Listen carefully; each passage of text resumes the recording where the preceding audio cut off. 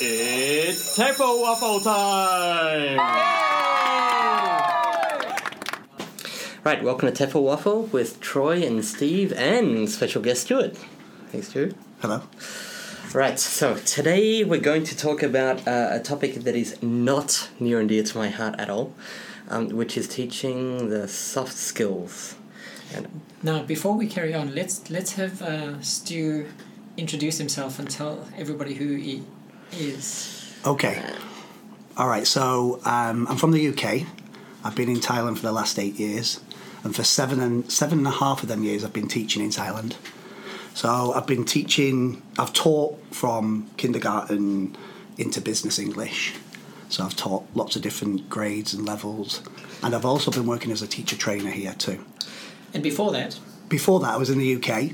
I was working as a trainer in the corporate world. So I was teaching soft skills. What does that mean, being a trainer in the corporate world? You're obviously not training them how to put on a tie. What does it mean to train soft skills? Well, an example of that would be you with a bunch of managers and you're teaching them leadership skills as an example. Or maybe you're with a group of employees and you teach them attitude training. Okay, so this, to me, this is all very vague and wishy-washy and whatever. But I've got you here for an important reason. We were working together doing training with, I can't remember, it was 150 teachers? Yes, yeah. So a huge seminar hall, masses of Thai teachers, Thai-speaking, Thai native teachers. They're all English teachers. And we were teaching them how to give a presentation, was that right? That's right, yeah. Okay, yeah. So during that I was doing lots of stuff like how do we structure it and what sort of language do we use and how do we... You were doing the genre-based approach, and I was doing a little bit of structuring as well. And then towards the end, maybe on the last day, they were practicing and they were asking us to give some feedback. And my feedback were things like, okay, you shouldn't be emphasizing these words. You should be emphasizing those words. And pronunciation feedback. You have a pronunciation issue. I also noticed that you've got a really common grammar mistake here, which makes the meaning very misleading. That's not what you mean to say. You mean to say this, don't make that mistake. And then Stuart stood up. And what feedback did you give them? Can you remember it?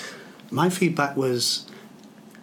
I think if we classify your feedback as hard skills... Well, I'm a language teacher. I was giving language feedback. Okay. So the perspective I was taking was actually giving them feedback on their... Not what they were doing, but how they were doing it.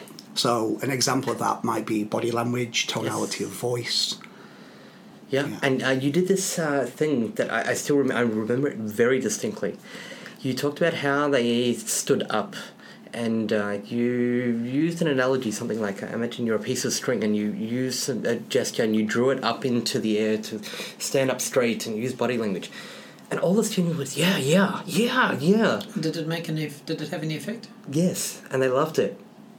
Well, that draws to mind that research that was done about power stands before a presentation or before you get up, and how the way that you stand or your posture affects your own internal representation of yourself. Right. That's power dynamics, yeah. So there's a theory that says if you actually doing a presentation, if you adapt certain power poses, then that has an effect on your own biochemistry, which in turn affects your communication style. So you can increase your confidence by standing confidently. I think you can do that, but it's more than that. It's deeper than that. You can affect your own confidence because a confident person holds their posture a certain way. If you contrast that with a person that isn't confident. But more than that, it's the way that you're not only affecting yourself, but then in turn how you're actually affecting other people. So some interesting researchers pointed to something called mirror neurons, where actually when you're communicating with somebody, they're actually tuning in and feeling what you're feeling. So if you've got a certain biochemistry and a certain state that you're in, you're able to influence people in a different way. Is that why it's a bad idea to hang out with negative people? Yes, yeah. I mean, some people say, you're as good as the 5 people around, the 5 closest people in your life. You are them people. So I think that is it. We're affected by people not only, on a level that maybe that's outside of our awareness. Okay, now the reason why I find this interesting is this is not something I see as being my job. I'm a language teacher. I'm here to teach you languages. And when someone says, can you teach them how to give a presentation? I go, yeah, sure. And I teach them the language they need for presentation. Now that's some business English and particular phrases you use to open or close things and stuff like that. There's a problem with that approach. Yep. In that Krashen, long time ago, spoke about the affective filter and how we should be reducing students' anxiety, and that helps them with language learning. And from that, the humanistic movement of language teaching, which has grown up from the work of people like Moskowitz, where you get students to get in touch with their inner feelings and get to know themselves. And the language learning process is not just about language, it's a self-actualization process in which the students learn about themselves and bring all of that growth, psychological growth. I mean, as teachers then, we're not just teachers, but we're psychologists, counselors, guides, leaders, and the linguistic side of our classroom, of course, is important. Yep. But we can't extract that linguistic side without, we can't leave the human behind, because language and experience are so entangled with one another. Now, I mean, on a surface level, I have no problem with this affective filter hypothesis, this idea that if you're relaxed and you're in a positive mental state, be that curious or engaged or challenged or whatever, it helps with learning, at least to learning. Completely agree. But I also don't see that my job is to make you into a better husband, human being, etc. So I don't think it's part of my job, but absolutely can't deny with, like, when we were there in that room, and you see what I'm like as a teacher. I'm high energy, I like teaching, I get everyone involved, but I didn't focus on that. And as soon as you did, all of the students, they took to it. They took to it immediately. Yeah, I think you've got a good point. I think the question is does a teacher with soft skills, are they more effective at delivering the hard skills? That's the question. Or do they focus on one more than the other? I mean, I know what camp I'm in. Yeah. I think you will lean towards your own sort of, where you are in terms of your hard skill, soft skill sort of ratio. What are your soft skill, hard skills ratio? Before I was teaching, I mean, for the last 18 years, I've been in the position of either a presenter, a coach, a trainer, a teacher. So I've always been facing people for the last 18 years, and I've gravitated towards that naturally. So my own thinking is that my natural aptitude is in the soft skills, and that's what took me there. But what I've had to do is increase, especially with teaching English, is increase my hard skills. So for me, I don't see that we should polarize these things. I think that's the problem with human thinking, is we tend to think one or the other. Whereas I think what we need to do is think differently and start to integrate these skills so we have more of an holistic teacher that can not only build rapport, motivate and communicate, but can also give the hard skills as well. I think the human race has a problem in just either saying it's black or white. Well, there is a problem with binaries, and I think that the postmodernist approach is sweeping these binaries aside and saying how can we incorporate all of this. But the fact is, you're a soft skill oriented kind of teacher, yes, and you believe that it's helping the students.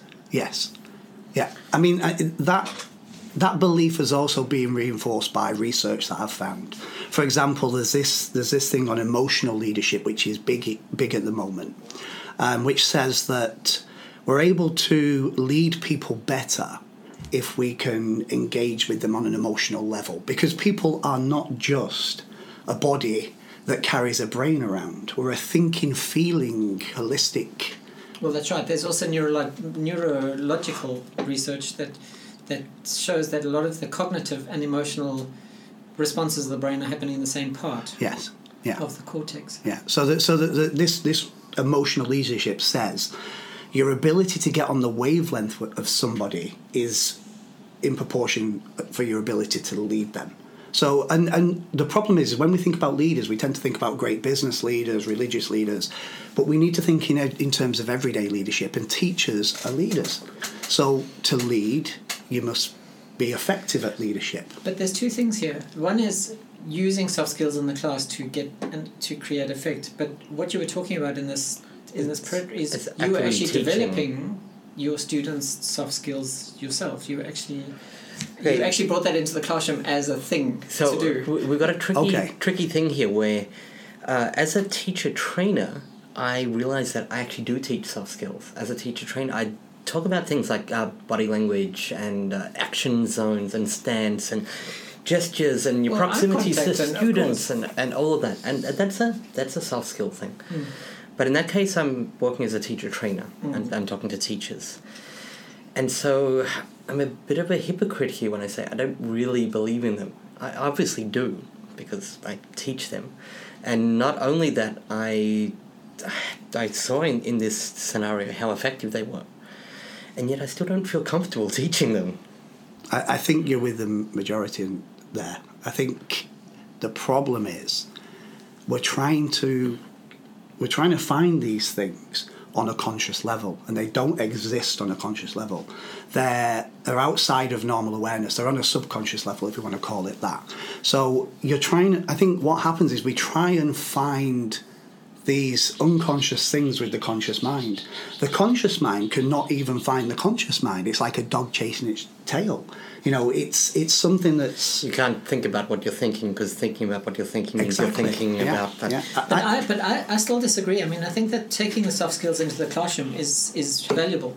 If you don't, think about working with teams and how important it is to not only understand where they're at, but help them to get through the problems that they're experiencing.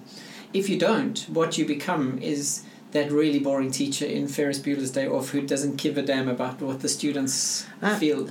But see, I'm quite successful as a teacher of teens, and I don't bring any of that. You probably do. I mean, you might not consciously do it, but you are aware of the difficulty. I mean, you would never call a student up to the front of the class to make a presentation in front of his peers, because you understand how difficult it is for a peer at that age to do that kind of thing, and the fear of... But you also understand that these students need to develop their public speaking skills and... No, they don't need public speaking skills. They need to get engaged and be active and involved in my lesson, and at the end of it, get some English out of it. They're talking to their peers.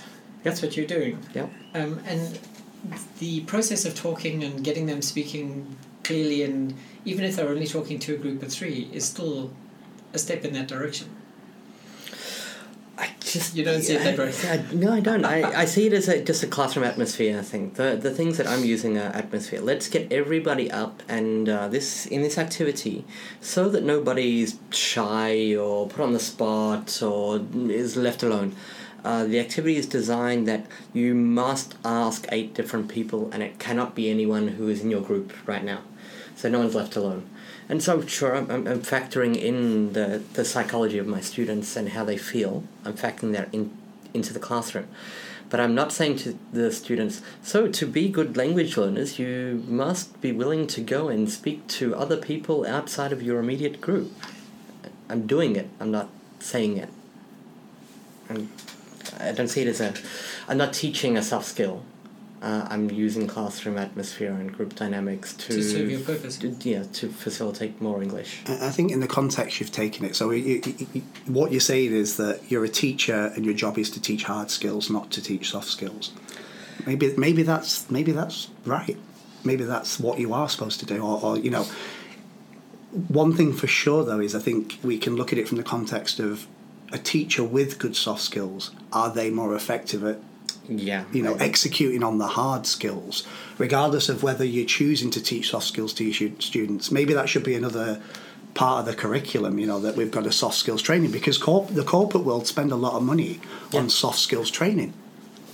Because a soft, okay, look at it this way: you can teach your students soft skills, and they can take them soft skills into any area of their life. They can take it into the corporate world. Let's just define what soft skills are. Confidence.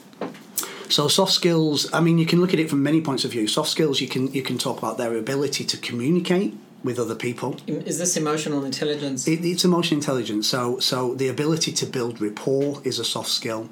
Rapport means the ability to create relationships that are founded on trust quickly, which is definitely a good life skill to have. Well, it's a great teaching skill to have. A great teaching skill to have as well. All of these things that you're talking about then are crucial teacher characteristics. I mean, the thing is that as a teacher trainer, when I get a trainee in, I can teach them how to write on the board and elicit, but I can't teach them to be nice. I can't teach them to love their students. And obviously those are the things that you're talking about here. Building rapport, understanding where people are at, right? Yeah. I think for a teacher, it's an important and worthwhile thing to develop soft skills. So an example for me recently was I read somewhere that there was this research that went on. There was this. It was an experiment where you've just stolen my line. So I read a thing that yeah. So you're teaching me. I use it all the time. Sorry. So what was it? In fact, I think Steve might have brought this into my awareness. Where there was some teachers that were told that students in their class were gifted and talented. Yes. And actually, they weren't, right? So what happened was the relationship between the student and the teacher changed because they were told. Students, and the knock-on effect was that the students' performance increased. Right? Yeah. Is that the basically? Yeah, that was the gist of it. So when I found out about this, what I decided to do, and this is a soft skill, I decided to go into my classrooms and look at all the students and start to look at them and think they're all full of potential, they're all gifted, and they're all talented. That was a decision that I made, a belief that I started to lay down in myself, so I could in turn tap into that research and improve my students' ability, whether it's just speaking English, but just basically to learn in general, to unlock their potential. This brings up a different way of looking at the whole soft skill thing. So you can look at a teacher and sometimes you just go, you shouldn't be a teacher. Maybe you don't like your job, or you don't like your students, or you don't like your subject, or what have you. And you can see that they're going through the motions, and it's ridiculously obvious that the students are bored and no one's getting anything out of this except for a paycheck. So it's fine. I can look at a teacher and say, either change your attitude or find a different job. But I've never looked at a student and said, you can't be a good language learner. To me, you get some gifted language learners, but in general, everybody can be a language learner. So in the whole soft skills, hard skills thing, I can't teach everybody to be confident or outgoing or talkative or any of that, but I can teach everybody some language skills. And in that case, I mean, if I'm teaching soft skills and they're not getting it, how do I test it? Because it's pretty hard to give somebody a score out of 100 on their confidence level or their gestures or what have you. And then wait, I'm a language teacher. I shouldn't be just in plain, my job is to teach you English, and at the end I will assess what English you do or don't have. But in actual fact, that's not what you're doing. What you're doing, I want to keep referring to a paper that I've read recently. The argument in favour of additional humanist teaching into a classroom. If you buy a house and it comes with a free car, you're not going to turn the free car down. So if you're having a language lesson where you've got nice meaty grammar and there's lots of new vocabulary, and you're developing yourself as a person at the same time through the activities that are happening in the class, that's almost like an extra thing which is hugely valuable. Added. Yeah. Okay. So, I mean, even though you are saying, all right, I'm an English teacher and I'm teaching the present perfect tense, but we're also going to be interacting with each other and learning a lot about each other and becoming more aware of the different cultures in the world and the kinds of food that people eat in North America, whatever. That's like an added bonus to my language learning. Yes, but I'm never going to test the students on whether or not they can remember what food is eaten in Sudan.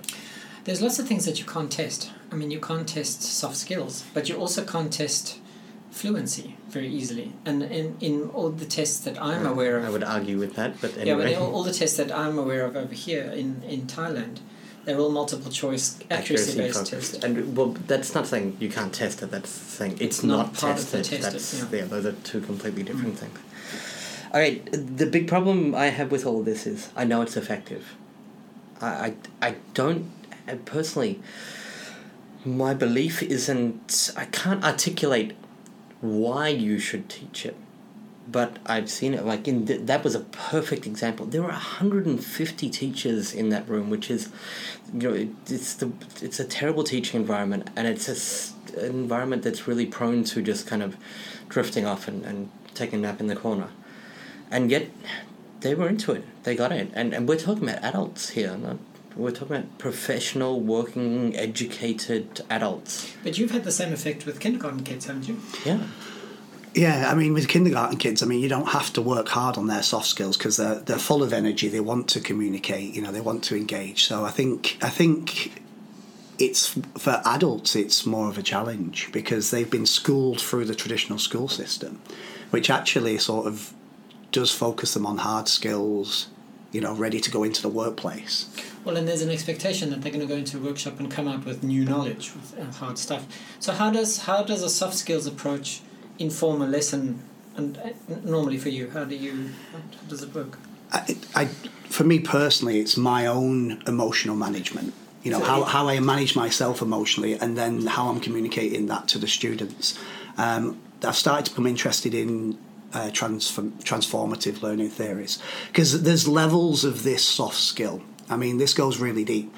One of them is this theory that a belief affects a student's performance. I've got a friend of mine who I was having a conversation with recently who I was trying to encourage him to go to university. And he said, I'm not going to go, I don't want to go. And I was like, why? And he said, because a teacher at school told me that I was stupid. I managed to pinpoint it down to this. So, I mean, look at the power a teacher has. Look at that influence. So what I did was I then, when he gave me this statement that the teacher told me that I was stupid, I questioned that belief. So I was like, well, how does the teacher know that? Is the teacher qualified to say that, that you're stupid? And I managed to almost shake and loosen that belief. And by doing that, the guy actually went back to university and he's doing really well at university. So I think the levels, what's going on, we're not even aware of what's going on. A teacher saying to a student, you're stupid. Oh, yeah. That's one of those teachers who shouldn't be teachers. Yeah, and that's very influential. Yeah, but it just goes to show you that there's something going on that can prevent a student to go on to have a successful academic life by just making that comment. So we have to be very aware of our own communication style. We have to be very optimistic and positive with the students. We have to develop these resonant relationships with them, and is part of that getting them to be more outgoing. Pick one example. Outgoing. Maybe outgoing is a bad one. Let's say can deliver some sort of spoken presentation more confidently. Yeah, I mean, to me, that's quite an easy soft skill. What we did, that was an easy thing to deal with. You can, the power dynamics is out there, the research is there. That is an easy thing to teach. It's easy to say to people, listen, stand tall, relax, deep breathe, get oxygen into your brain, and you will feel different, and in turn, you will communicate differently. But when we're getting into the area of like transformative stuff, that's different. That one, I would say, I would question whether a teacher should be doing that or if they're able to do that, because to work on people's beliefs is a different ball game. Okay, teaching confidence and posture and power dynamics, but dealing with people's beliefs, that one, I'm not sure. You mean beliefs about themselves or beliefs about how the world works, or? So the beliefs about the world working in a particular way is something that we have dealt with. I remember when I was working in Singapore, we were given an instruction that we had to do more critical thinking activities because the government had decided that they wanted critical thinking skills as part of the curriculum. So we were told that we needed to do, and it worked actually, by getting activities that involved them questioning and looking at things in new ways and dividing them into opposing camps and getting them to argue with one another. They did start becoming a little bit more critical. And it got them speaking English. I mean, what we were teaching, critical thinking skills or language, it became a question. But getting your students to question or question their beliefs about the status quo of the government is actually possible. Ooh. Okay, you both brought up something that actually I think is at the core of my issue with teaching soft skills. So you used the example of the teacher who said you're stupid, and your argument is, well, what makes him qualified to be able to make that assessment? And you brought up this, we're going to teach them critical thinking skills so that they can critique the new government. I know that's not how you phrased it. Okay, and my question is, what makes me qualified to teach soft skills? I can teach you, not just teach you language. I can teach it contextually. I can give you examples. I can help guide you. I can fix your mistakes because I worked hard at learning that stuff. I think that by virtue of being a teacher, you have taken on a moral position in society of that role. I mean, you've taken on that role. I hope not. No, you have. Every teacher in every situation is looked up to or looked down on by somebody for taking on that role. If you see a teacher drinking beer on Saturday night in the bar, you're disappointed because that's supposed to be your moral yardstick for life, and that's what teachers don't. Teachers are those things in the movies they don't smoke and they don't drink, or they're terrible teachers. Okay. But this, I mean, it is a genuine concern. I feel like a bit of a fraud sometimes if I say to a student, let's take a really simple example. There's a trick that I give my students when I'm teaching them writing if they're preparing for one of those serious standardized tests like a TOEFL, IELTS or whatever, which is pick the boring topic, because it's just an experience thing where they take the topic they're interested in and they've got these ideas that they really want to express. And I think that's fantastic. In their language learning, it's great. They experiment more and they try out some new vocabulary, and it's great for their language learning. But it tends to bring down their exam score because they're trying to express this idea and they don't know how to put it into words. And they take the boring topic and they find they don't have much to say, so... But isn't this the reason why students who are bad as students become great teachers? Because they know the tricks, they know this, and they know what it's like at the bottom end of the school. And to suffer through a bad teacher as well, I think. To have if we go back to Harry Potter, Snape is not a good teacher because he was a great student. He was a nerdy student. Good point. And if you're a nerdy, hardworking student, you expect everybody to be the same. And so you don't understand and you don't demand anything of your teachers either. That's right, yeah. So, and that's also why world-class super sportsmen don't become good coaches, because they're coaching and doing it. So teaching the hard skills and being able to transfer it to somebody else is what teaching is about. It's different. But I feel like even a little bit of a fraud when I'm just saying, pick the easy topic, man. Because that's not a language. I'm not teaching them something about language. I'm teaching them... In this case, fine, it intersects because it is a language test. And, But still, I mean, when I say that, what makes me qualified to say that? In this case, experience. But when it gets... even that, to me, is right on the edge of my... not just my duties, but also my skill set. It's getting close to the edge there, and it worries me. Something interesting that I've come across, I've asked a lot of people the question of what makes a great teacher, and I've asked that in Asia, I've asked it in Europe and England, and it's interesting the findings that I've had from that. They do say that it's a teacher that challenges them. But they also say, it comes in there, but maybe it's not top of the list. Yeah. What tends to come in is the teacher that was kind, the teacher that smiled. Empathy. Yeah, empathy. So all the soft skills are the things that they label as a good teacher, and then the teacher... Because that's what I'm saying about the polarisation. If the teacher that's full of empathy, kind, confident, but doesn't develop the students, they're still ineffective.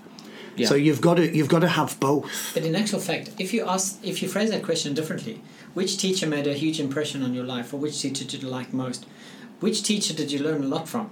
the learn a lot from teacher is usually the teacher they didn't like. The teacher that I hated the most at school was the one who taught me a lot of strategies that I used to get through university. I mean, I hated him. I would have murdered him easily as a child if I'd had the opportunity. But what he taught me, and the time management skills and all that kind of stuff that he taught me as a high school student, were what got me through my bachelor's degree. And I'm aware of it. It doesn't change my feeling about him, but and some of the teachers that we liked because they were full of empathy and so nice, we learned nothing from them. So maybe there is a binary. It's the integration of, it's the integration of soft and hard skills that I think that gives a greater outcome.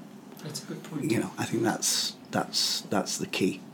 And going back to what you were saying about the different type of thinking skills, if we were to classify soft skills, in education, one way to really easily classify them, if you look at Bloom's taxonomy, when you look at the lower levels of learning and understanding, it's the sort of top of the pyramid, which is the being creative, problem solving, analytical. They're things that we can consider when we plan lessons. We can think about, are we doing that? So you could say that that's soft skills, a way that teacher can get soft skills into a class. The other side of it, which is the stuff which seems a little bit more like on the psychology side, which is dealing with a negative belief, emotion or experience that's blocking a student's ability to learn. That is an area that I would say requires a little bit more thinking and mastery and, This actually brings me to the big question I wanted to ask you from a more practical perspective rather than I've got my own feelings and thoughts. You are a teacher, you still teach, you're in classes. When you're planning your lessons, do you ever put them into your lesson plan? So for this activity here, it's not just the students will work in groups, but the students will work in groups, and at this point I'll show them how to, and you incorporate the soft skill. This is the point of my lesson at which I'm going to teach them the skill of body language, making gestures or something. If I'm teaching a presentation class, that is obviously going to be part of my like content. If it's business English. Yeah, if it's business English or I'm teaching in a corporate where I'm teaching people to deliver presentations, then for sure. When I do it in class, teaching English, when the students are going to give some feedback. If I feel the situation is okay for the student to stand up and actually feedback on something that's produced, then I will actually model and incorporate it and give some feedback on that side of it. Another thing I do and what I do with the teacher training is often teachers ask me when they're planning a lesson how they should this exercise go before this exercise and so on. And one thing I say to them is think about the dynamic of the exercise or the task and how that will affect the atmosphere in the class. So is it a group work? Is it an individual, whatever? Yeah, because some people, for example, you take something like find somebody who, students stand up, they mill around and they do the task. The teacher believes that task was really effective because it was the task that was really effective, but it actually wasn't the task that was really effective.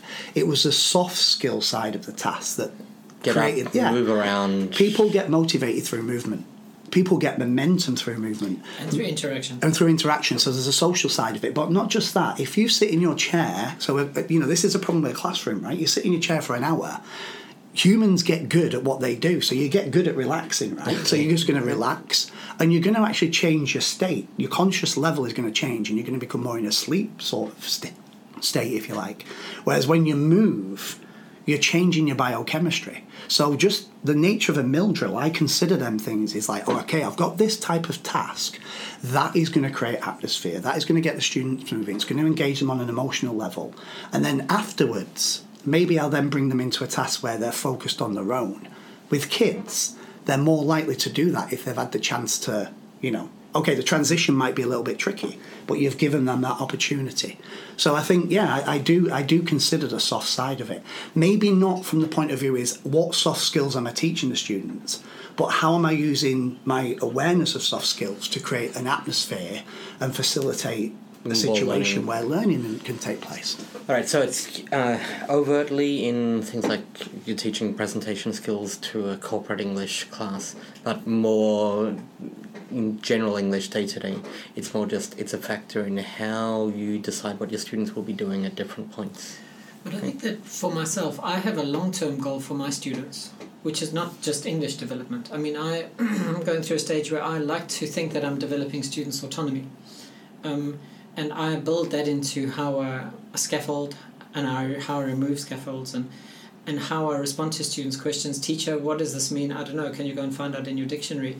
Is not me abdicating responsibility. That's a conscious decision I'm making to increase students' autonomy. Why am I doing that? Well, because I believe that students are too reliant on teachers, and I think that they should start weaning themselves off so that they can learn English outside of the class confidently.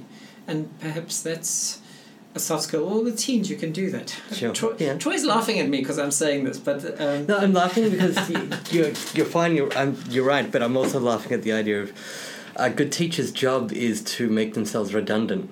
Oh, yeah. You've learnt it now. You don't need me anymore, and it's true. Yeah, I know, and that is kind of what I'm aiming for. And it's hard. Some students really fight it. Yeah. I get students saying to me, "Just tell me the answer," and they don't want to take responsibility for their own learning. And actually, the older the students get, the worse it becomes. As you said earlier, the adults have a harder time. I paid for this class. Just give me the answer, damn it. Is their attitude? I think what you're saying is that you don't see teaching as a job. You see it as a purpose. You know, that's how I don't see for me, teaching is not a job. It's a purpose. It's almost a mission. You know, my ability to have an influence on people in a positive way in order to unlock their potential so they can go on and unlock the potential of other people.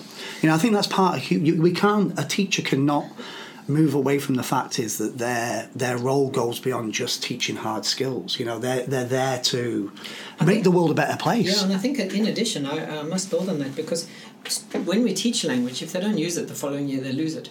And the language rises and falls, their ability to speak, but their memory of your class is not limited to just that set of hard skills that set of tenses that they learned. Being able to, having the confidence or the belief that English is easy, or I can do this, it's manageable, or I think that those are things that they're going to carry long after you've already left the country and gone somewhere else. Sure. And also, a belief affects performance, right? So you're teaching the hard skill, but the undercurrent is a belief that's working against the person.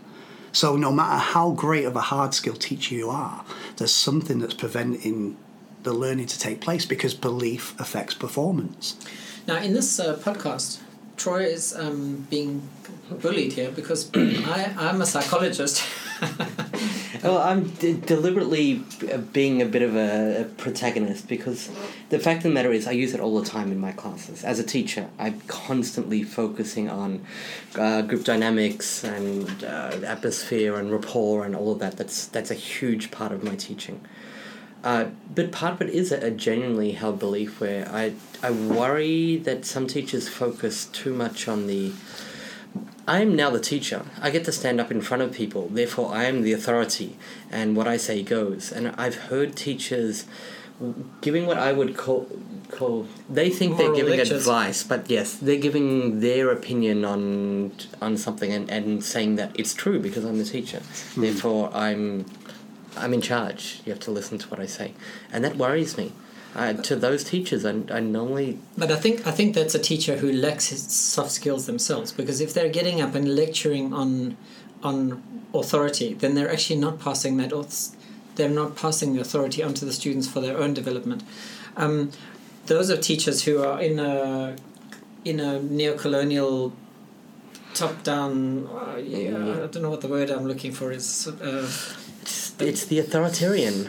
It's me. I'm the boss. I'm in charge. Yeah, but a soft skill teacher wouldn't do that. Well, there's also sometimes an older teacher might think they've got more life experience and feel the need to, offer that to people, and that might be out of the realm of what they're supposed to be teaching. We're not life coaches, right? Yes. We're teachers, and we're doing the hard skill. The point is, can we utilise soft skills to more effectively? I think we can all agree we utilise is an absolute. As a teacher, you are trying to manage a group and encourage them to communicate if we're language teachers. And part of communication is just being relaxed and comfortable. So the utilisation part, completely on board with. We do it all the time, and every good teacher does. The overtly teaching it part, I'm still on the fence. I really am.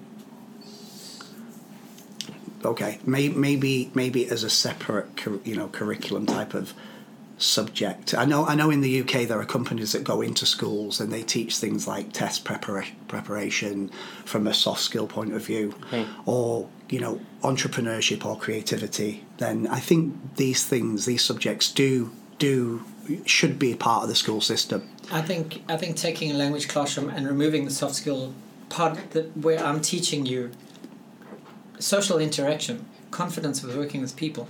It's a absolutely central part of a communication activity. Overtly, or just... come on, get out of your chair. Don't be afraid. Don't be shy. Come on. I mean, I'm going to say that to students who don't want to participate. Really? I don't. I say, how many people have you asked? You've only asked 3, you need to ask 7. Quick, let's go. We're coming up with the same outcome. That's the covertly... Using it covertly or overtly, yeah. I think it's a different thing. If you want to be a good language learner, you really must learn to be more outgoing. Is a very overt thing to say, as opposed to... So you need to ask 7 people and it can't be your partner. Yeah. I'm sure we use it in the same way. Just the do we teach it part, I think that's a different question. For me, it's almost seems, an integral part of what you do. A natural thing to be a good listener, to try and get on the wavelength of students, to be, to show empathy, to be resonant, to be positive. To me, it seems a normal thing to do. And that's why we have Stuart here as our soft skills specialist. Yeah. So I think it's great that we've all kind of agreed with ourselves and a little bit with each other as well. That's right. Thanks for listening, guys. Yep, go and be a soft skiller. Yeah. Skillist. Yeah, be soft. Be soft. Just go be soft. Truffle Waffle is proudly brought to you by the non-stop wafflers, Tor and Steve. For any questions, comments, complaints, or queries, you can email trufflewaffle@gmail.com or visit www.trufflewaffle.com.